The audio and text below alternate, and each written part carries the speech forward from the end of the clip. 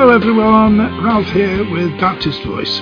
This is a sort of combined edition for March and April, since most of our organisations are in limbo at the moment, waiting for the starting gun to go off so that we can get back into full swing.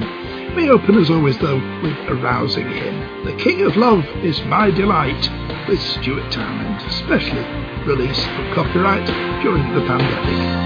The King of Love is my delight. His eyes are fire, his face is light, the first and last, the living one. His name is Jesus, and from his mouth there comes a sound that shakes the earth and splits the ground. And yet this voice is like to me, the voice of Jesus. And I will sing my songs of love, calling out across the earth. The King has come, the King of love has come. And troubled minds can know his peace, captive hearts can be released. The King has come, the King of love has come. My lover's breath, the sweetest wine. I am his bride, and he is mine. How can a sinner know such joy because of Jesus? The wounds of love are in his hands. The price is paid for sinful man. Accepted child, forgiven son, because of Jesus. And I will sing my songs of love, calling out across the earth.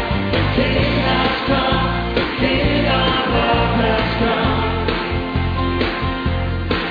And troubled minds can know his peace, captive hearts can be released. The King has come, the King of love has come. My desire. And my desire is to have you near. Lord, you know that you are welcome here. Before such love, before such grace, I will let the walls come down.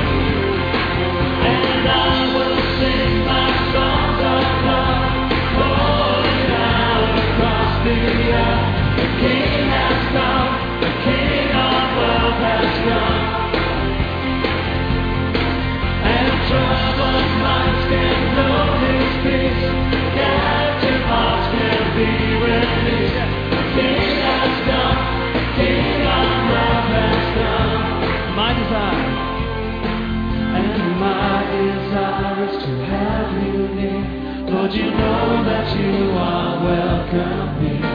Before such love, before such grace, I won't let the walls come down. And my desire is to have you near. Lord, you know that you are welcome here.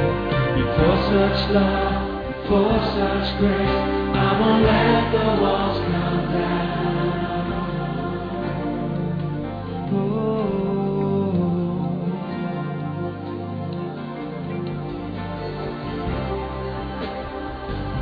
You're welcome here.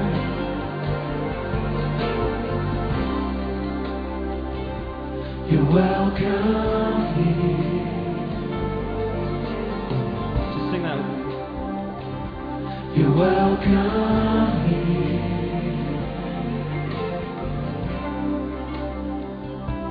You're welcome here. Into every place in our heart. Welcome here.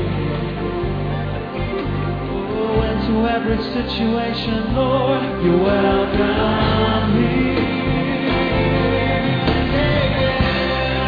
I'll let the walls come down. You're welcome here.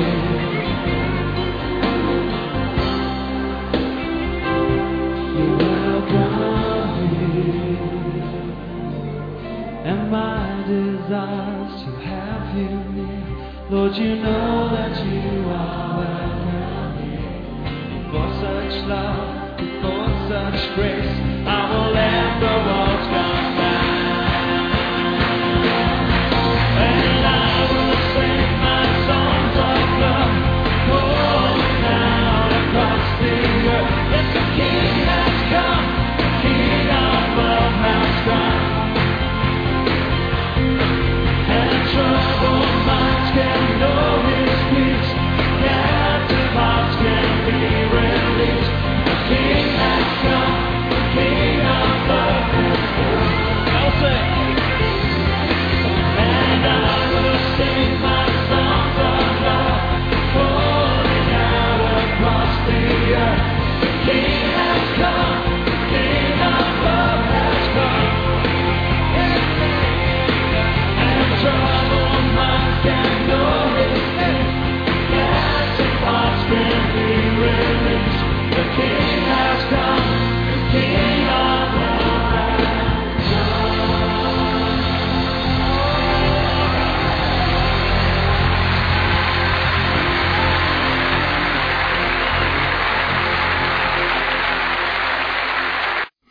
As I said, this is a combined offering since we have been locked out of our studio, but there is a glimmer of light at the end of the tunnel. More of that as we progress. We can, however, bring you a roundup of news from the Baptist Times. Here's Andrea. Increased reading of the Bible during the pandemic is leading to Christians feeling hope in God and a sense of confidence in the future, despite what's happening around them. The findings come in a survey for Bible Society, carried out by Christian Research. The survey found that reading the Bible was making a big difference to how Christians felt.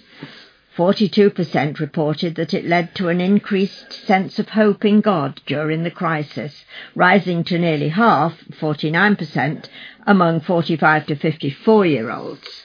Some 28% said that reading the Bible had increased their confidence in the future, while 63% said that it had enabled their confidence to remain the same rather than dipping. It's encouraging to see that the Bible is giving people hope and confidence, said Dr. Andrew Ollerton, author of the Bible course. The Bible has the ability to stand over our circumstances as something solid, a reference point in uncertain times. It's like having felt all at sea and then having a rock to stand on. Naomi Campbell, a mother of two from Jersey who has been shielding throughout the pandemic due to health issues, said, "The verse that has meant a lot to me in all of this is Isaiah chapter 61 verse 3. You have given me a garment of praise instead of a spirit of despair. My life has had lots of challenges, but all the way along, God has given us the opportunity to see His goodness, His creativity in our lives." Are you interested in writing a history of your church, but not sure where to go, or where to find the material indeed, or what to include in the written story? Are you doing research in your family history and you've discovered names of some of your Baptist ancestors and would like to know more about them? Friends of the Angus Library, FOTA, are sponsoring a special series of online seminars that may be of interest to you. The series concluded on the 11th of March by tracing the ancestors of Emily Burgoyne of Oxford, whose family were missionaries in China. For further details and to reserve a place, contact Friends of the Angus at fota@regents.ox.ag.uk using the subject line Opening the Angus. There's no charge for the seminars, though any donation to FOTA to support the digitisation and conservation programme of materials in the Angus Library would be very much appreciated. The webpage www.ukhk.org/church is part of a coordinated response to the estimated 130,000 people expected to migrate to the UK from Hong Kong this year. It enables churches to sign up to be a Hong Kong-ready church, which means committing as a church to welcoming Christians from Hong Kong who are looking for a congregation to join, and offering to help new arrivals who need help settling in by training up members of the church to be welcomers. Dr. Krish Kandaya is founder and director of UKHK, launched the website on Friday the 12th of February, alongside Dame Sarah Mullally, the Bishop of London, at St Martin in the Fields in London. He said, "Moving continents is difficult at the best of times, but it is particularly challenging during a global pandemic. That's why we want to welcome the new arrivals here today in the centre of London, conjuring the spirit of the 2012 Olympics, and show off the best of Great Britain. More than 560 churches have applied to become Hong Kong-ready churches.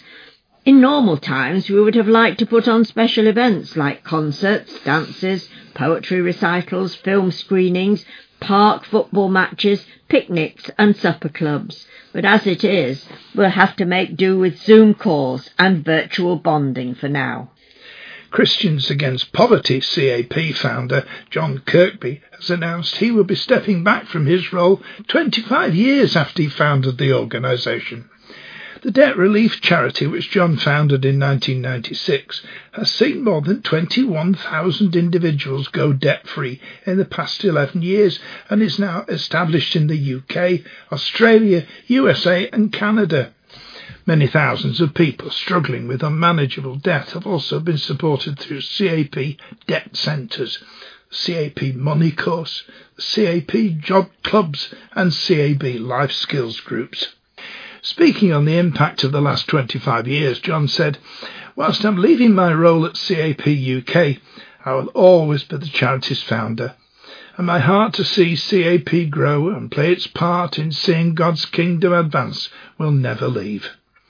Archbishop Justin Welby, who is the patron of Christians Against Poverty, commented, "John's religious conviction and passion in financial justice has been the driving force for an organisation which has grown exponentially since its inception and helped thousands of people free themselves from the prison of debt."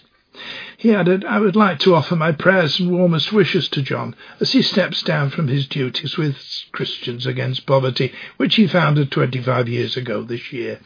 I hold both John and Lizzie in my prayers as they embark on their next calling, and I remain honoured to be part of the organisation." John will officially leave his role at the end of June, and it's expected both he and his wife Lizzie plan to take a sabbatical over the summer as they discern what they might do next. Facilitated by Girls Brigade Ministries, the Esther Collective podcast was launched on the 15th of February 2021, with a new episode due fortnightly on Spotify, iTunes and other platforms. The Esther Collective podcast is divided into separate mini-series of 4 episodes, under 30 minutes in duration. The first mini-series is focused on issues around our bodies and self-acceptance, a relevant topic since recent magazine articles in Glamour and Vogue reveal that women's body anxieties has increased because of the increase of video calling during the pandemic. GB Ministries Mission and Advocacy Enabler Dr. Claire Rush said, "We're bombarded every day with images of the perfect body. The diet culture surrounding us also tells us of thousands of different ways we can achieve this for ourselves. Do you feel pressure from people around you to eat a certain way? How do we try to look after our bodies and stay healthy?" The team discussed these questions with honesty and hope, as well as sharing their own wisdom about how they're learning to feel good about their bodies and celebrate their achievements. The second mini-series will explore wholehearted living and topics including identity, values, belonging and vulnerability. Fast-paced, down-to-earth and funny, the Esther Collective podcast brings a bold, intelligent and fresh take on the issues facing young women of faith today. The initial podcast team members are 18 to 30s Christian women from different backgrounds. Hannah, 26, is a mum and drama teacher from Derbyshire. Jessie, 24, is a mental health nurse from York. And Charlotte, 29, is training to be a Baptist minister. You can find out more about the podcast at girlsbrigadeministries.org.uk/our-activities/the-Esther-collective. A church campaign to tackle vaccine misinformation has been launched. The Give Hope campaign encourages Christians to facilitate clear and kind conversations with some who may be reticent about taking the vaccine. Cross-denominational leaders of the Christian faith have joined forces with the NHS to launch a campaign aimed at encouraging a more balanced conversation around the COVID-19 vaccine. The Give Hope campaign aims to tackle much of the misinformation that has caused distrust, particularly in black majority communities and churches. It encourages Christians to engage with vaccine discussions and for them to start a conversation with their neighbours and communities. The campaign has been organised by Your Neighbour, a UK-wide church response to COVID-19.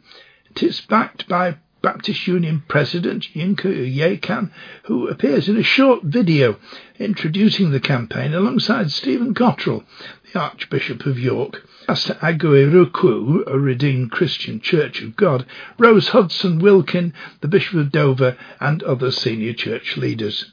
It is hoped that the initiative will encourage church leaders, particularly within the black community, to have the conversation with their congregations and in their communities to dispel fake news, allay fears, and come together to give hope and hasten the end of COVID-19. The Chief Executive of NHS England, Simon Stevens, has described genuine and deep concern that uptake of COVID-19 vaccines may be lower among minority ethnic groups. A recent poll of 2,000 UK adults by the Royal Society for Public Health found that 3/4 of people overall would be willing to have a COVID vaccination, but this fell to 57% of the respondents from minority ethnic backgrounds. In a video, Yinka Yekan says, "While our churches may look different, there's one thing we all agree upon. We have to do everything in our power to give hope and stop COVID." His words are immediately followed by Stephen Cottrell, Archbishop of York, stating, "One thing we can all do is ensure that we take the vaccine when we are offered it. This is one of the best and fastest routes out of this terrible pandemic." Churches can access a range of resources to help them engage their communities in the conversation at www.yourneighbour.org. As always at this time, we take a roundup of events from our regional offices with Colin. He starts with news of an event we could well do without. Raising awareness of the slavery practices that still take place today, including in the UK, is the focus of a gruelling bike ride later this year. Simon John, a 75-year-old retired lawyer from Norfolk, will cycle from Land's End to John O'Groats from the 27th of April. The ride is in homage to abolitionist Thomas Clarkson, who 200 years ago rode on horseback to towns up and down and across the UK to raise awareness of the suffering that was taking place due to the transatlantic slave trade. Simon believes that many people still do not understand the pervasive nature of modern slavery and what citizens can do to stop it. He will therefore deliver talks to schools, faith and community groups within villages, towns and cities that he passes on his journey. I feel great outrage and sadness that millions upon millions of my brothers and sisters around the world are being held in abject misery, Simon said. It's done so that I may enjoy slightly cheaper clothes, food, electronics and so on. I speak of course of human trafficking and modern slavery.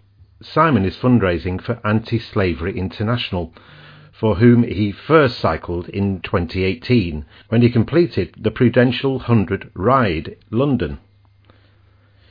In the course of his advocacy, Simon has connected with Dan Pratt, who founded and leads Together Free, the Baptist movement seeking work with local churches to end modern slavery and human trafficking. Given uncertain restrictions over COVID-19, Simon will give presentations virtually via Zoom or similar from a camper van he's acquired as a base and support vehicle. The presentations take 30 to 40 minutes. Simon's ride will take him to Bristol, Worcester Cathedral, Birmingham's Volunteer Expo, the International Slavery Museum in Liverpool, Manchester, Cumbria, Glasgow, Edinburgh, Inverness and onwards. To arrange a presentation, contact Simon via John_Simong at hotmail.com. A new ministry has emerged at the Filipino International Church, which is equipping its members and enabling them to serve in a new way. The Filipino Church is part of the Northern Baptist Association. The church itself was funded in 2013. This new ministry was established on the 17th of January, the Presiding Ministry. The Presiding Ministry aims to provide trained presiders who will lead the church in services either online or live worship, and to host major church activities and events. Perhaps such a ministry is not very common to other Baptist churches, but through time the church had the urge and need to develop people with skills in speaking, mainly with the heart, dedication and willingness to learn and to be used in the ministry. Due to the physical constraints of the pandemic, brainstorming and public speaking tips are done via a Facebook page and group chat. Currently, the Filipino International Church has 2 services every Sunday, morning and afternoon. A timetable is set and the presiding ministry members, who now number 21, work hand in hand to give their availabilities to cover each Sunday services as the presider. The timetable is fully covered up to the month of May, indicating an outstanding response. We move overseas now with news from Christian Aid, and here's Claire. Ahead of UN Security Council meeting last month, Christian Aid declared that climate change is the world's greatest security threat. Christian Aid's climate policy lead, Dr. Kat Kramer, said, "Climate change is becoming the world's most serious security threat, so it's good to see the Security Council has put the issue front and centre. Millions of the world's poorest people are already living with the impacts of climate change, which is forcing displacement, devastating livelihoods, and putting pressure on communities who are competing over resources such as land and water. In some countries, these impacts become the drivers of local conflicts, which can be instrumentalized by leaders and escalate into violence and war. This threat of violence and insecurity threatens to undermine international peace and security. However, there are steps that can be taken. A recent study in Mali and Somalia shows that investment in efforts to adapt to the effects of climate change can build peace and social cohesion. It's vital that international leaders get funding directly to local NGOs, particularly women and youth, who know the context best. In a recent UK poll, it's reported that nearly 2/3 of the respondents want poorer countries to be prioritised equally in the vaccine rollout. They say that a global COVID-19 vaccine programme should be created, which does not prioritise richer countries over poorer ones.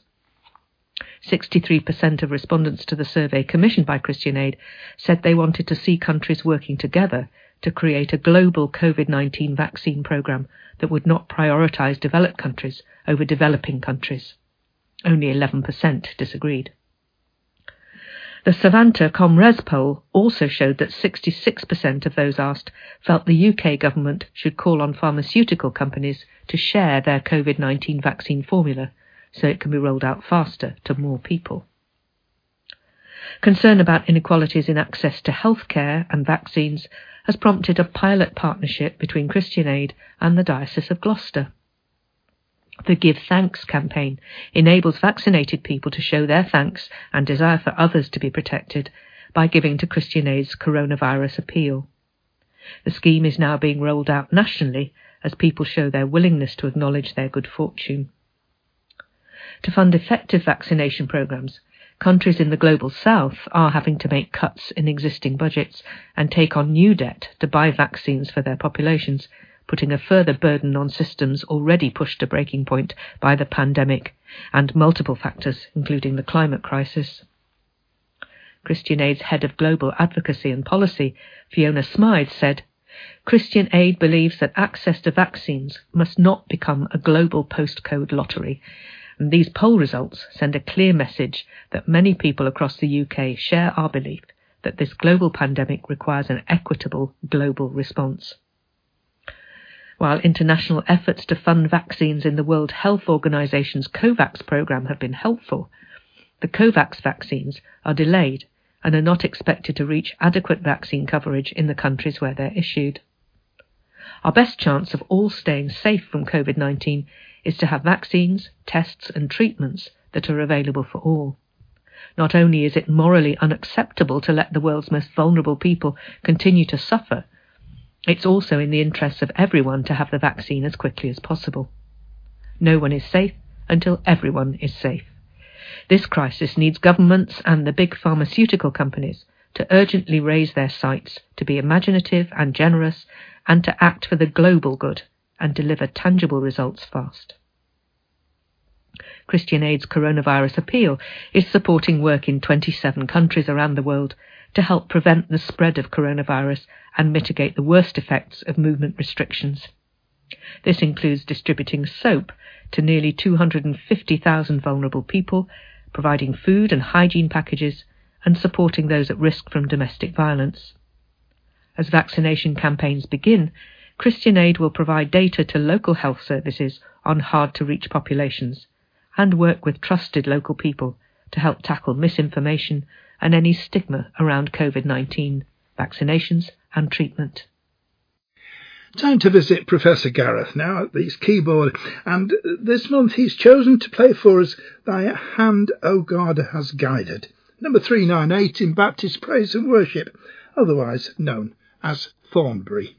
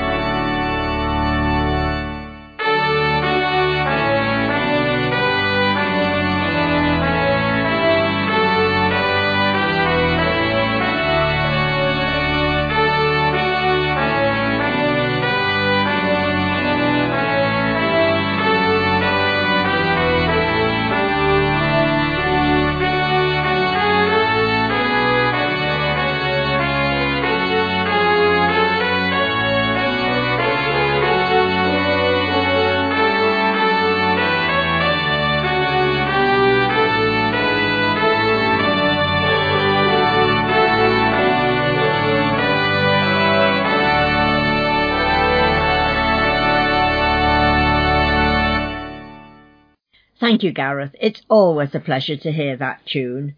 Let's turn to the colleges now with Katie, and this month she starts with our college in Scotland. The website of the Scottish Baptist College says, typically we'd hold open days at SBC for prospective students to come and find out about the college. But this year we're taking a slightly different approach. We want to invite you to a Discovery Day. This will be to discover more about the college, but also we want to discover a bit more about you, your hopes and your calling.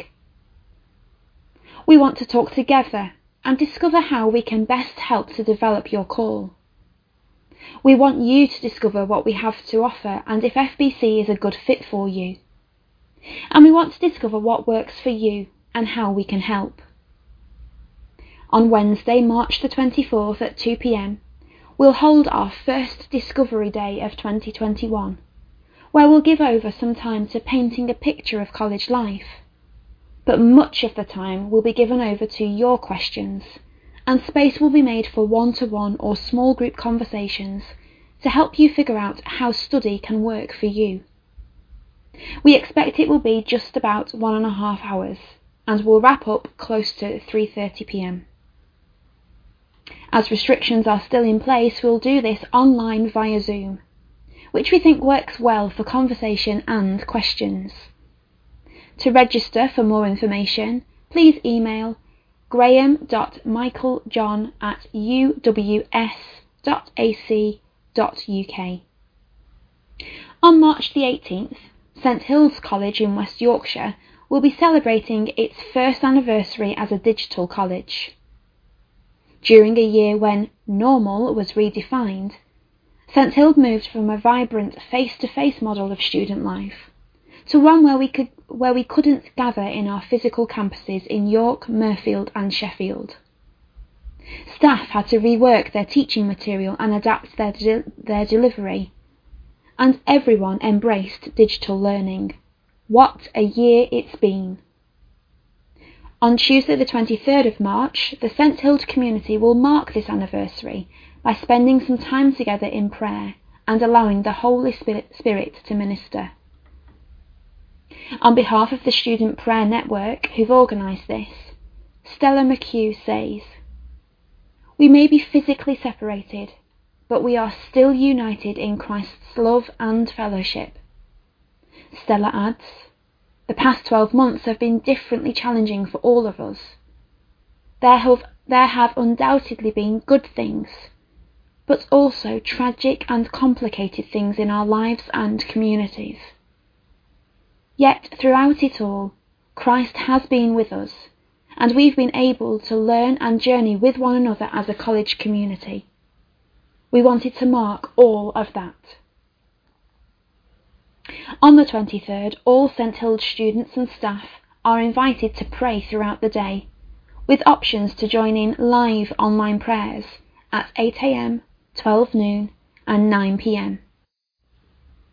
Content includes led prayer, inspired by Lectio Divina, an Iona-based Agape Fellowship, and an evening meditation using student art.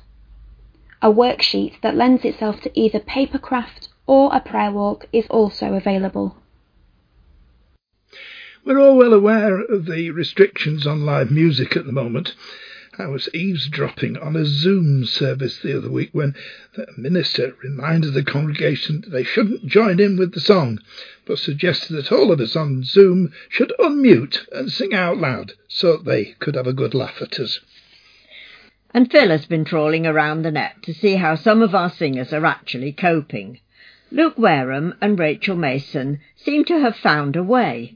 They can't lead the congregation at the moment, but that has led to alternative success. As 2020 came to a close and we looked ahead to 2021, many of us wanted to say thank goodness for that. Maybe we can turn over the page and look ahead to something better. For others, though, 2020 turned out to be a year in which they were given the opportunity to be themselves and were given free rein to their creative side. This was the case for Luke Wareham and Rachel Mason from Clevedon Baptist Church. when they sat down on the 30th of December to write a thank you message to all those who'd helped them, encouraged them and supported them in 2020, they released their debut EP, Whisper, and 2 lockdown singles, I Will Not Fear and Glimpse. Our prayer has been that the songs would speak into everybody's life situations, and it's been a really exciting year to hear stories of how God has spoken to so many of us, helping us to fix our eyes on Jesus during a tough year. That was according to Luke. Those words from John Ortsberg sums up the needs for us to worship daily and why we feel such a calling to release songs of worship. He goes on to say, I need to worship because without it, I lose a sense of wonder and gratitude and plod through life with blinkers on. Well, now their EP Whispers, that we featured here on Baptist Voice, has been voted number 1 in the Louder Than Words Awards for 2020. Here's a glimpse of their work with a song called Glimpse. Overwhelmed by Jesus, overcome with love, the glimpse of you, my Savior, captivates this heart.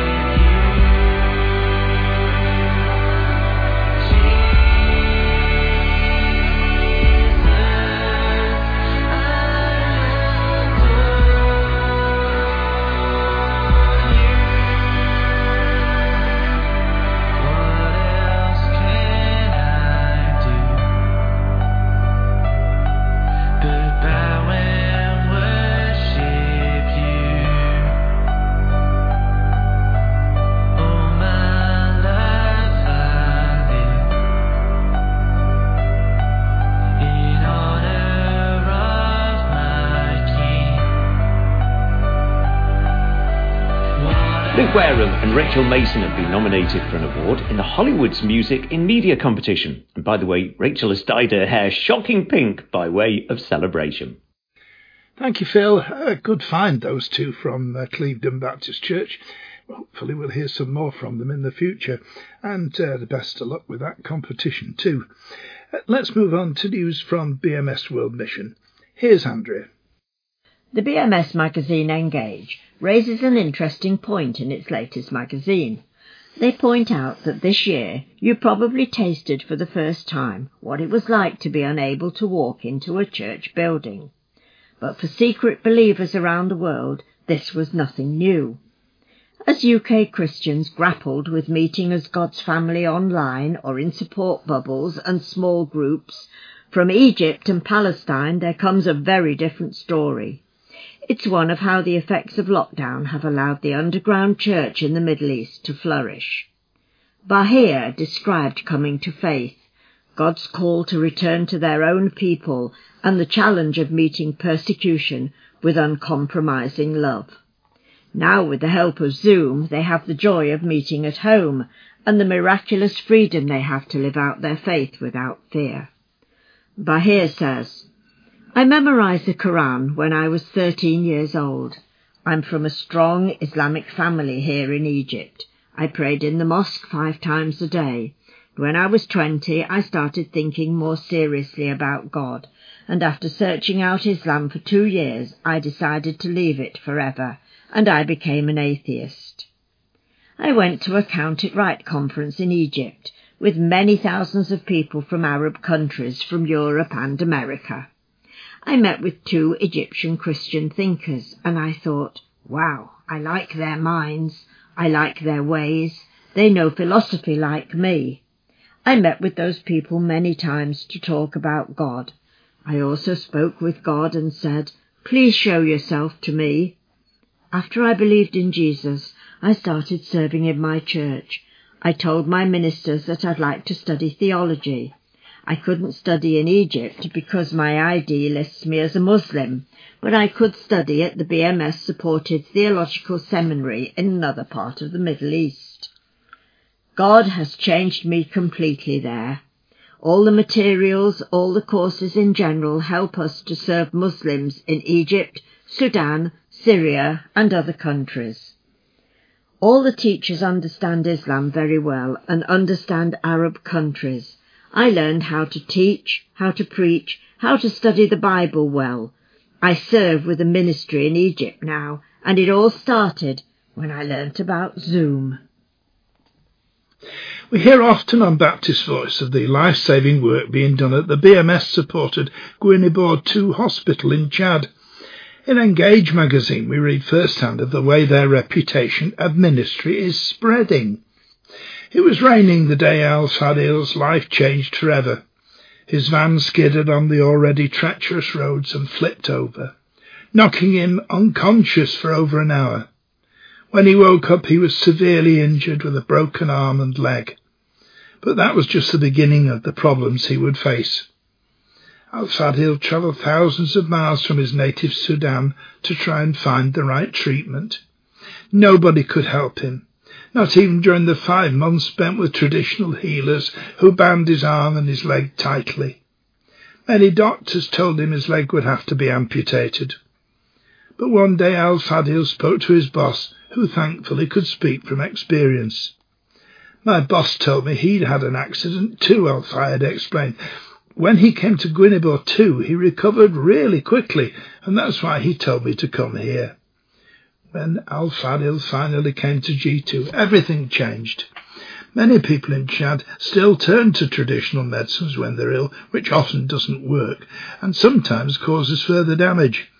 By coming to G2, Mahamat was able to get the right treatment he needed to help him fully recover. Thankfully, I'm feeling much better now. I'm going to tell other people that G2 is a really good hospital. I received the proper care I needed to heal and to save my leg without complications. The doctors here are really looking after me, said Al-Fadil. I thank God that by the grace of God, everything is going to be okay. Marie Jamal has diabetes and recently came to Guinebor 2 for treatment. She writes, before I came here, I was so weak. I was really in a catastrophic state. I couldn't even feel anything, but now I feel myself getting better. People came to me, they prayed with me, and I've woken up. It wasn't in my own strength, that was in God's strength. I have hope in this hospital. Everyone prays. It's a blessing. Very early in the morning, the doctors, the nurses, everyone comes together to ask God's will before work. They ask God and they await his strength. Before God, I know everything is better. There's support here. If there wasn't, maybe you'd fall, but someone would be there to pick you up and say, don't fall, don't fall. They would help you stand. That's how I started to get better, through daily prayers. The coronavirus pandemic and the impact of Cyclone Amphan back in May have devastated the livelihoods of millions in India. But despite all this, BMS mission worker Benjamin Francis has found hope with many opportunities to bring people to the Word of God. Writing in Engage, Benjamin says, "All of us in India are suffering with lockdown. People are dying, businesses have been destroyed, but in all of that, the Lord is working. We have been very badly hit because the villages we work in are remote. On a normal day, they don't have adequate resources, but during the lockdown, it's much more difficult for people to get even the most basic necessities like food and medicine. We heard some disturbing stories of parents taking leaves from trees and boiling them and giving them as food to their children. It really broke my heart to hear this. But through all this, we had the opportunity to present them with hope. We were able to take food from village to village, family to family. And at that point, we were not wanting to share our story or preach the gospel. We just wanted to be there to help them.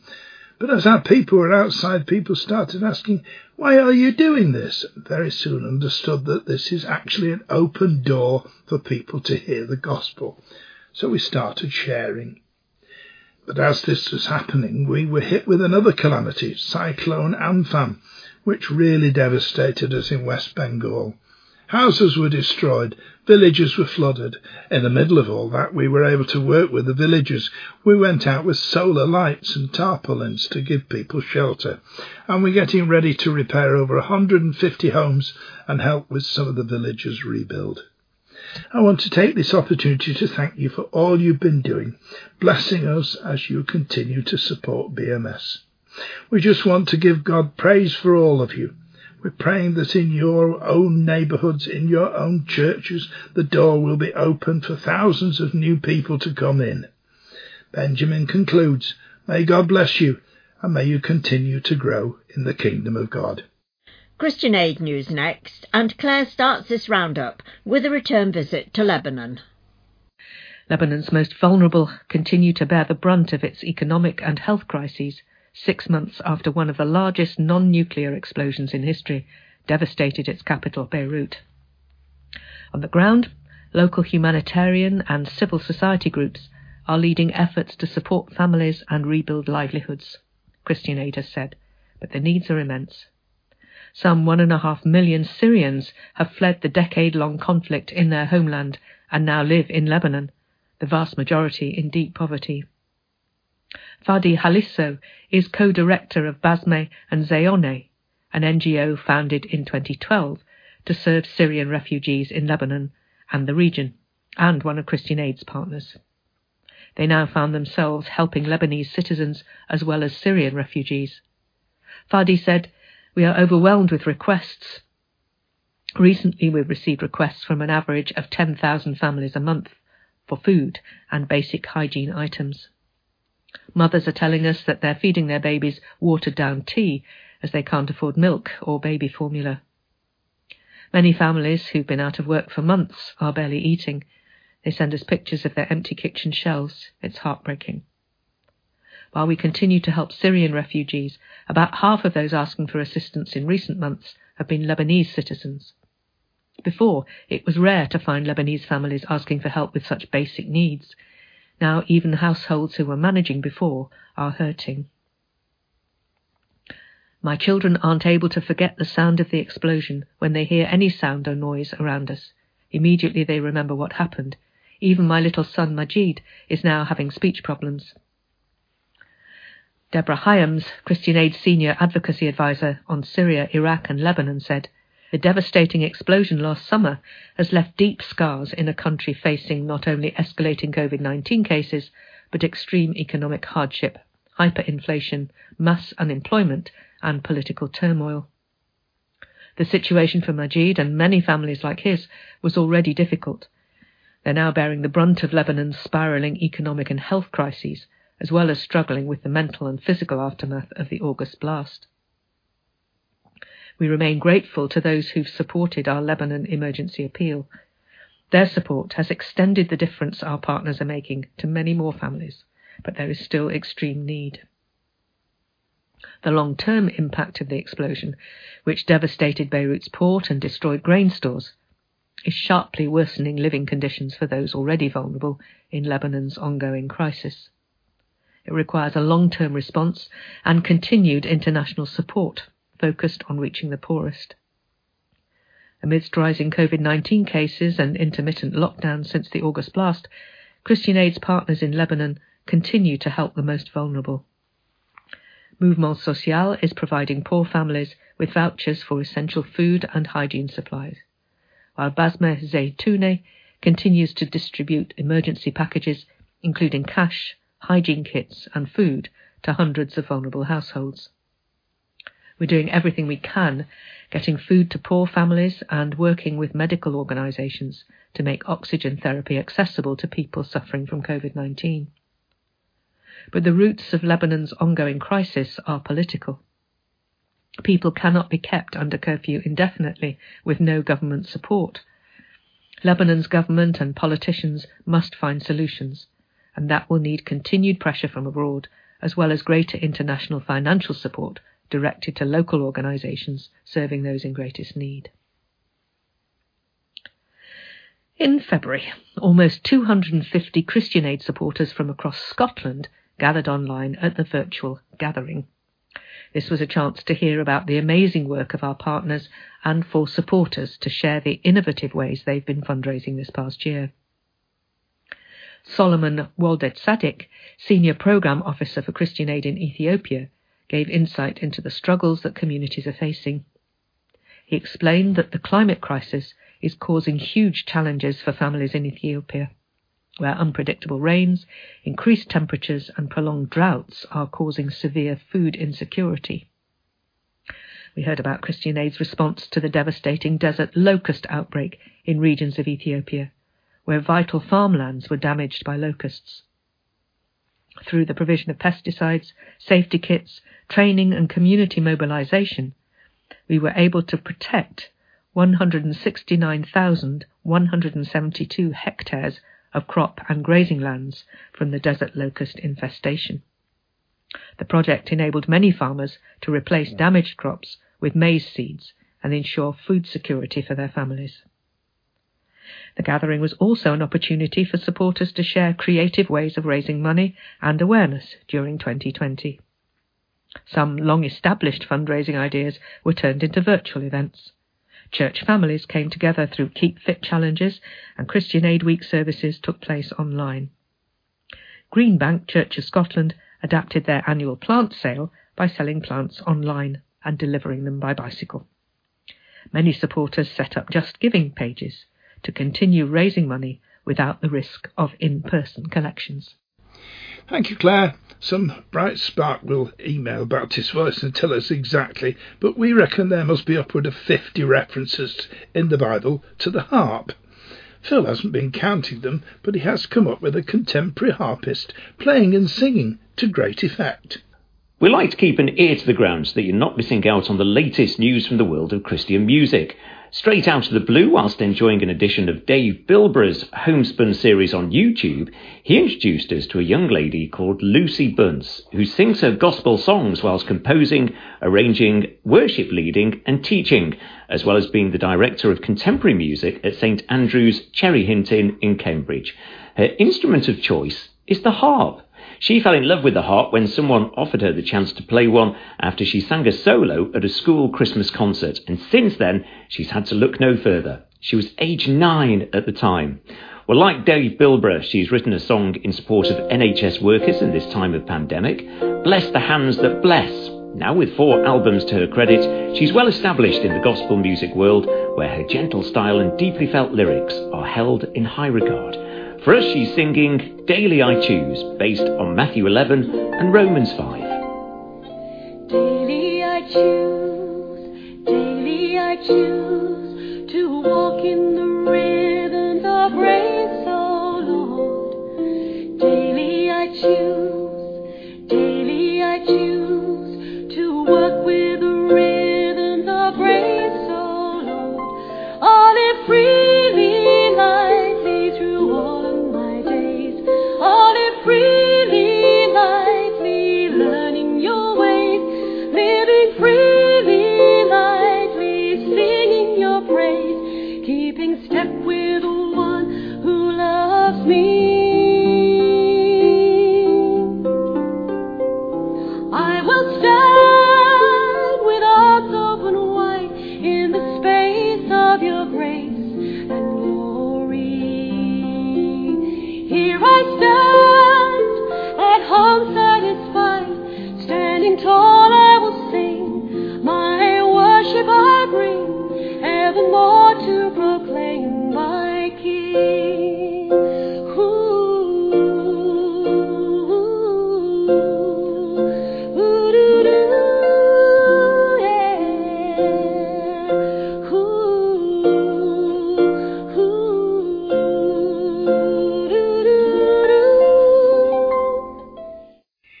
you can catch up with Lucy Bunce on YouTube and hear more of her fabulous music.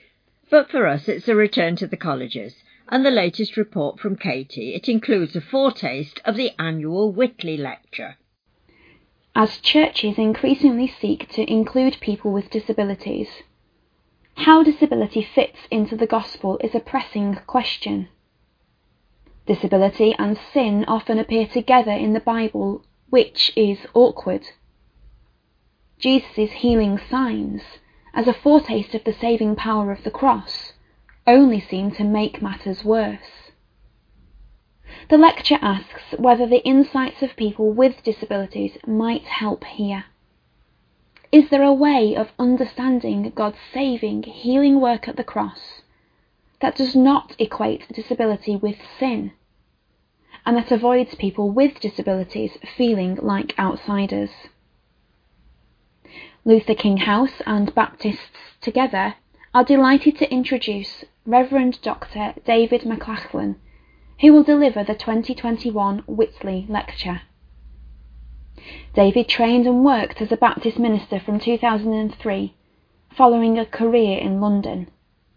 He was pastor of Dormansland Baptist Church in Surrey, where he was involved for many years as a governor of Young Epilepsy, an organisation providing education, accommodation and care for young people with complex neurological conditions. More recently, David has been an associate lecturer at Spurgeon's College in London, teaching ministry students. There he has also been researching the theology of disability since 2013, completing his PhD in 2018. The lecture draws on some of that work. To register your interest and for the viewing information and Zoom link, please contact Luther King House Registry Office. This lecture may also be available as a recording for later viewing.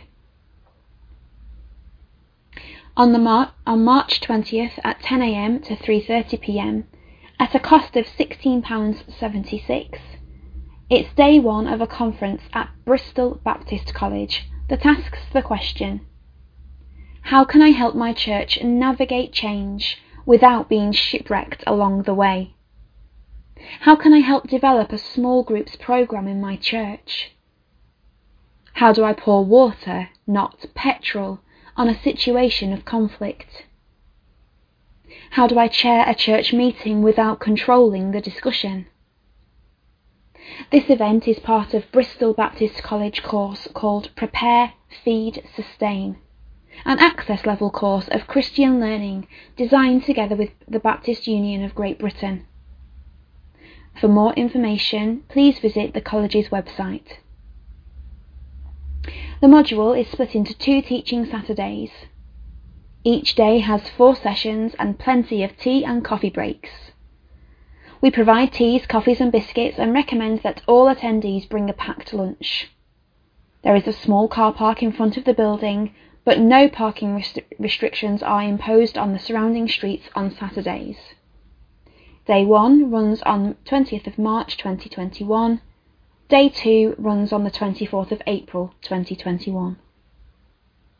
For news of the Spurgeon's College Conference this year, contact Katie Jack on 0208 653 0850 or email k.jack@spurgeons.ac.uk. There are no details yet of the conference, but as time is getting short, you might be advised to give Katie a ring as soon as possible. Sound advice. As with all of these events, it would be a good move to check out the arrangements by phone beforehand. There'll be so many last-minute alterations that it would be a shame if you missed out just because you took our word for it. Ralph will be here with the small print in a few minutes after we've heard from Colin with his final roundup of regional news. What does it mean to walk with someone from poverty and desperation to a place of hope? A new contemplative study resource written by Baptist minister Keith Parr and his wife Karen encourages readers to consider just that. As well as being a rich and contemplative study resource, Where You Go, I Will Go also incorporates true stories of the challenges faced by real children around the world. All money raised through the sale of the book will support the work of charity Global Care, which works with vulnerable children in disadvantaged communities. Where You Go, I Will Go has been commended by Mark Green, London Institute for Contemporary Christianity mission champion, author and speaker. He said, focusing on the themes of poverty and displacement in Ruth, this is a sobering, heartening, rich blend of biblical reflection, moving stories of restoration, helpful prayers and personal application to life in the West. To find out more, go to www.globalcare.org.uk. A new book chronicling the history of Ebenezer Baptist Church in Scarborough marks the church's 250th anniversary. To celebrate the 250th anniversary of the founding of the Baptist Church in Scarborough, 1771 to 2021, the members of Ebenezer were, during 2020, busy planning in 2021 a full year's activity, including an event each month to serve the town of Scarborough. Sadly, COVID-19 prevented the fellowship from physically gathering together. Pastor Neil Douglas said, although we are disappointed that we cannot meet in person to celebrate our 250th anniversary, we felt it important to care for our local community by not meeting during the national lockdown, and plan to meet and celebrate properly when it's safe to do so in the coming months. Not daunted, an online celebratory service took place on Sunday the 24th of January, at which the Reverend Mary Taylor spoke, and Reverend Clive Bernard, a former captain of Scarborough Rugby Union Club and now a Baptist regional minister, preached from 1 Samuel 7-12. Alongside the online celebration, a book has been specially written for the anniversary, titled Ebenezer. It spans 250 years of history, from its founding in 1771 by William Hague to the present day. Penned locally by a church member, it's a fascinating, true story of struggle, hardship, and faithful determination of those, past and present, who have trusted Jesus and continue to share with the community His good news. Meticulously researched, it explores an era when Baptist or nonconformist Christians met scorn as they desired to worship Jesus free from the restraints of the established church and government. It also examines the worldwide impact of the church and how its members took the good news of the gospel from Scarborough to America, India, China and Africa. Author Sam Cowgill added, "It's a book to inspire and encourage. It makes an ideal present for loved ones, a keepsake for the children, a collector's item, or just to enjoy as a good read." The book costs £7 and copies are available to order via Ebenezer Baptist Church, Columbus Ravine, Scarborough, postcode Y012 7QZ. Thank you, Colin, and it'll be time to hear from Stephen, our chaplain, in a little while, straight after Ralph has taken us through the small print. As well as the tapes or CDs or memory sticks supplied free to qualifying members, Baptist Voice is available online at www.baptistvoice.co.uk or as a podcast from iTunes for you to download and keep. Now, if you know of anyone who is visually impaired and would appreciate a copy of Baptist Voice, you can contact us at baptistvoice13@gmail.com or write to us at Baptist Voice, care of Greenfield Church, Urmston, Manchester, N41 0TY. Baptist Voice is sponsored by the North West Baptist Association, and all the items included are either in the public domain or reproduced with the copyright holder's permission. If we've missed a copyright notice somewhere along the line, let us know and we will remove the offending item immediately. And the next edition of Baptist Voice will take the form of an Easter reflection, compiled especially for us by Glenn Marshall, the co-principal of the Northern Baptist College. Rounding off this edition, though, we hear from Stephen, our chaplain, and he's sharing his thoughts on the passing of Lent. Hello, I hope you and those you love are safe and well. How's Lent going for you? Did you give anything up? Did you start anything new? And are you managing to stick to it? Quite a few people, especially on social media, have said that they're not giving up anything for Lent this year because, well, we've already had to give up so much and they're blown if they're going to sacrifice even more stuff that they like. And I can sort of see their point. In a sense, it feels like we've been in a year-long Lent ever since this whole crisis began. We've been asked to give up so much. Going outside, being with people we love, being with our brothers and sisters at church, and those pleasures that, while they're small, add up to so much in our lives. We began the first lockdown in Lent, and although we've celebrated Easter since then, it still feels like Lent in many ways. But now we see hopeful signs. The vaccine programme is having a massive positive effect on just about everything to do with the spread of this disease. I hope you've had yours if you've been offered it. Numbers seem to be moving dramatically in the right direction, and we've now got this roadmap from the government. It's cautious, and rightly so, I think, but it gives such hope that we might finally be emerging from this long, arduous COVID Lent. Because that's the thing about Lent. Yes, it can be difficult, painful perhaps. It requires discipline from us. And it goes on so long, much longer than Advent. But Lent leads us to Easter. And Easter means salvation and life.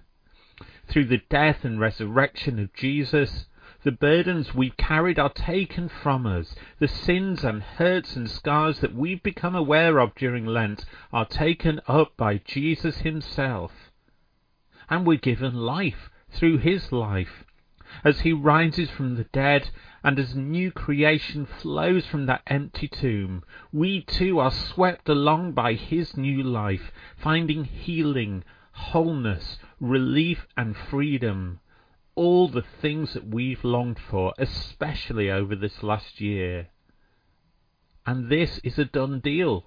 Unlike the government's roadmap, which necessarily has to be provisional, with caveats and dates penciled in and all the rest of it, this salvation and life are sure and certain, fixed for us because of what God has done in Jesus. They are ours to receive, even as we still trudge through this long Lent. And because of the faithfulness of God, who holds us and will never let us go, they can't be taken from us, not by COVID nor anything else. They are ours through him. We've lived through a long Lent, and many of us will have experienced Good Friday moments too, people we love who've died, our own experiences of being ill with COVID, those of us who are still suffering its effects, the so-called long COVID. But Lent and Good Friday lead us to Easter Sunday. Pain and death through Jesus lead not to destruction but to life, eternal life, life that belongs to and comes from God.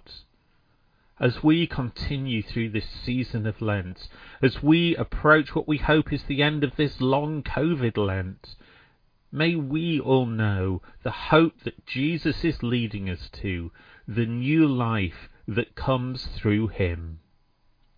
Let us pray together. Living Lord Jesus, the things we've been through during this long Lent, pain, separation, loss, suffering and death, they're not unknown to you. You have been through them all. Indeed, you took them on willingly in obedience to your Father in order to bring us salvation. But in doing so, you broke their power to rob us of life, and you rose again, making that life available to us all. thank you that Lent leads to Easter, that even in the suffering of Good Friday we find salvation, and that on that great day itself we find indestructible life. And thank you that these are available to us now, and will one day be completely fulfilled for us and for those that we love. We hold those people before you now, wherever they are, whatever they're going through. May your hope, your salvation, and your life come upon them and set them free. And may we be renewed in your hope, salvation, and life, so that we can face the rest of the Lenten season and this long Lent of COVID, and find you in the midst of it, holding out your salvation and life to us once more. In the name of the Father, and of the Son, and of the Holy Spirit we pray. Amen.